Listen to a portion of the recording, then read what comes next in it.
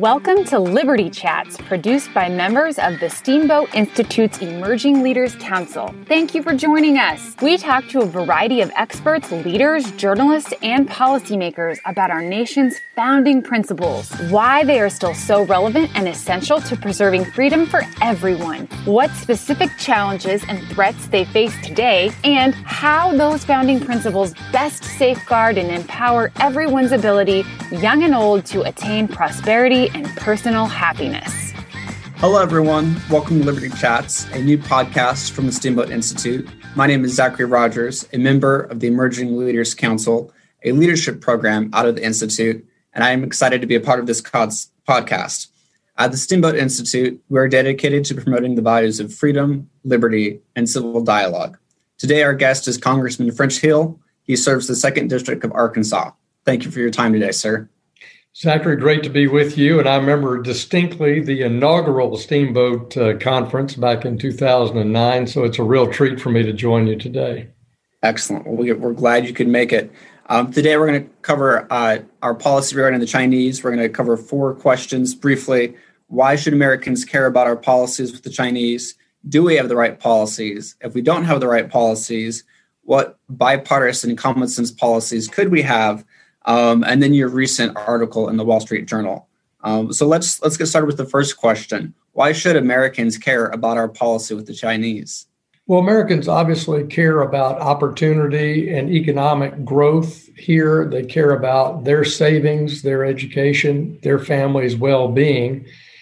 And in recent years, starting in the middle of the Obama administration, the Chinese Communist Party and the government in Beijing really pivoted away from attempting to play by the global rules, that is, general trade liberalization, freedom of navigation in the seas, in the South China Sea and in East Asia, and in opening their markets up in a fair way and seeing a more pluralistic society in China. Instead, President Xi Jinping is going the opposite direction, militarizing China, closing their market, making a move both in space and on sea and on land for a military superpower to dominate the world. In the third world, dominated economically, and in the developed world, both in Japan, the United States, and Europe, trying to use Chinese technology to infiltrate our markets for malign intent. So China has really pivoted, and this is after 40 years of America leading the way, thinking that China will become a good member of the family of nations. So that should be concerning to Americans because it could impact our economic growth, our jobs in this country, our rate of economic growth in the future, and our national security. China's certainly has not made the pivot to becoming more democratic and open to capitalism in the world that was expected 40 years ago. And certainly they pose unique threats, domestically and internationally.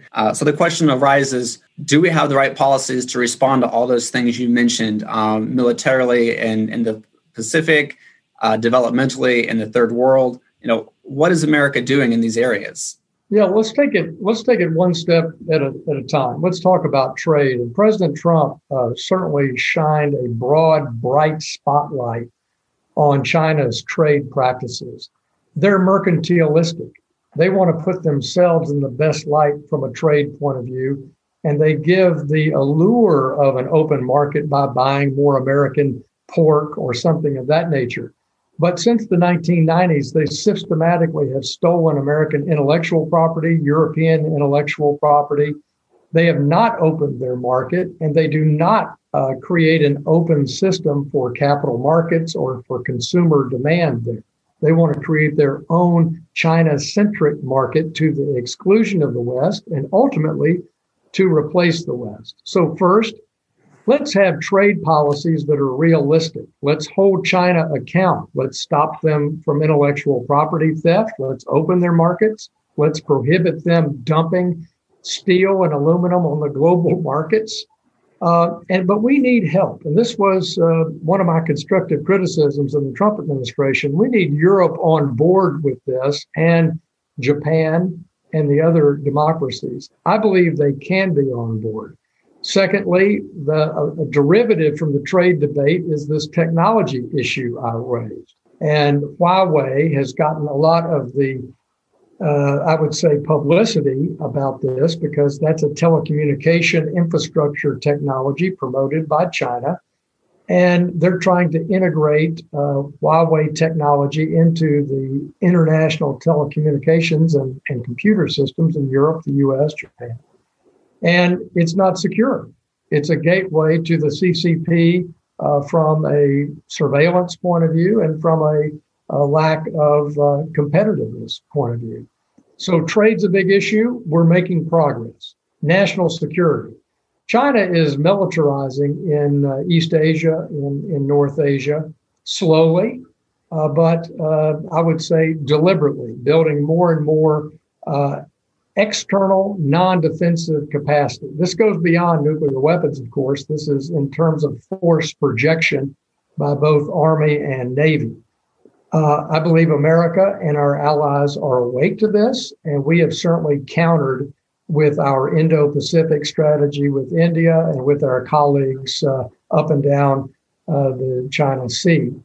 For example, last year, President Trump sent the USS John Stennis into the port at Hanoi, the first port call by an American naval ship since the Vietnam War, just to send that signal that we're committed to open seas in Asia. Thirdly, let's talk about credit and finance. China is now the world's largest creditor nation. Repeat, China is now the world's largest creditor nation. And yet they borrow from the World Bank like they're a third world developing nation. They don't belong to the Paris Club. The Paris Club is sovereign countries that lend money to the third world, how they work together to restructure debts and do that in a fair and balanced way. Instead, leader Xi has impoverished the third world through his One Belt, One Road strategy by taking commodities, strategic minerals, port facilities, airports, river navigation areas as collateral to impoverish the third world and identify key places where China can have a chokehold, either in the development of high-tech minerals or in global security transportation. So those three areas are key areas. There's others. We could talk about space, but those are three key areas. And I believe America is leading in all three areas. I believe there's strong bipartisan support on that in Congress. And we have to work with our allies to have the force to bring this Chinese strategy to not to heal, but to back in balance would be the way I would describe it. With Japan, the EU, and America, it's about 40% of two-way trade with China.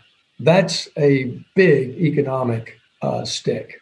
Yes, sir. No, trade, technology, and China as the world's largest creditor are certainly spheres of influence for China. Speaking of financial credit, you recently wrote in the Wall Street Journal about the IMF and special drawing rights. Can you explain that to a lay audience, You bet. Including myself? The bottom line is China's finance minister and finance ministers in Europe are pressing the Biden administration to distribute hard currency from the International Monetary Fund, the IMF.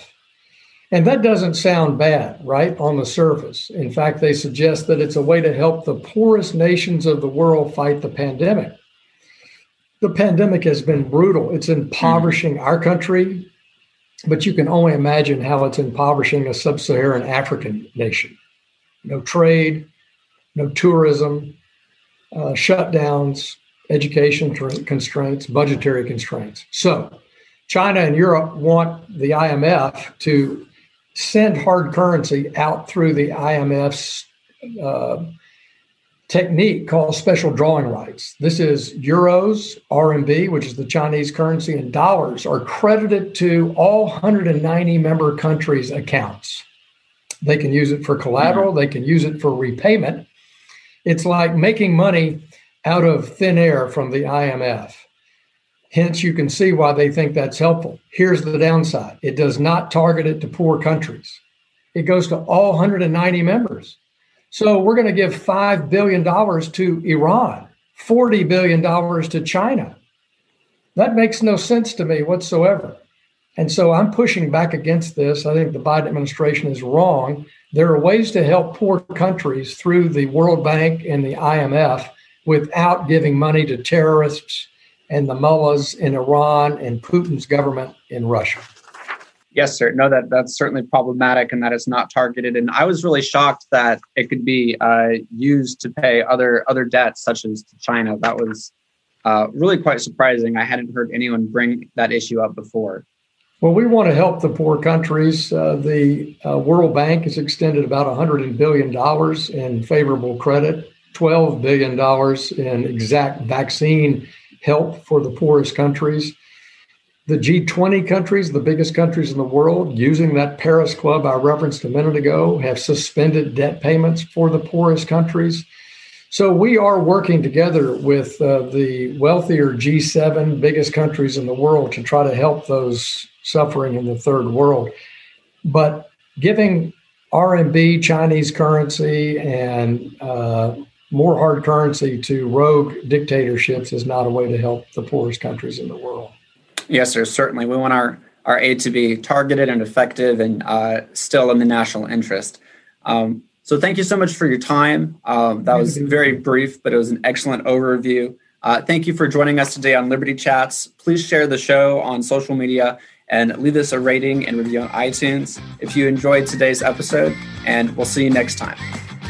Thank you for listening to today's Liberty Chat. I'm Erica Anderson, the producer of the podcast. Our podcast editor is Fingers Malloy. My co-producers include Charlotte Whalen, Zachary Rogers, Lindsay Martin, and Christina Eastman, all members of the Steamboat Institute's Emerging Leaders Council, who represent the next generation of free market, free speech leadership. We hope you tune in again for our next Liberty Chat episode.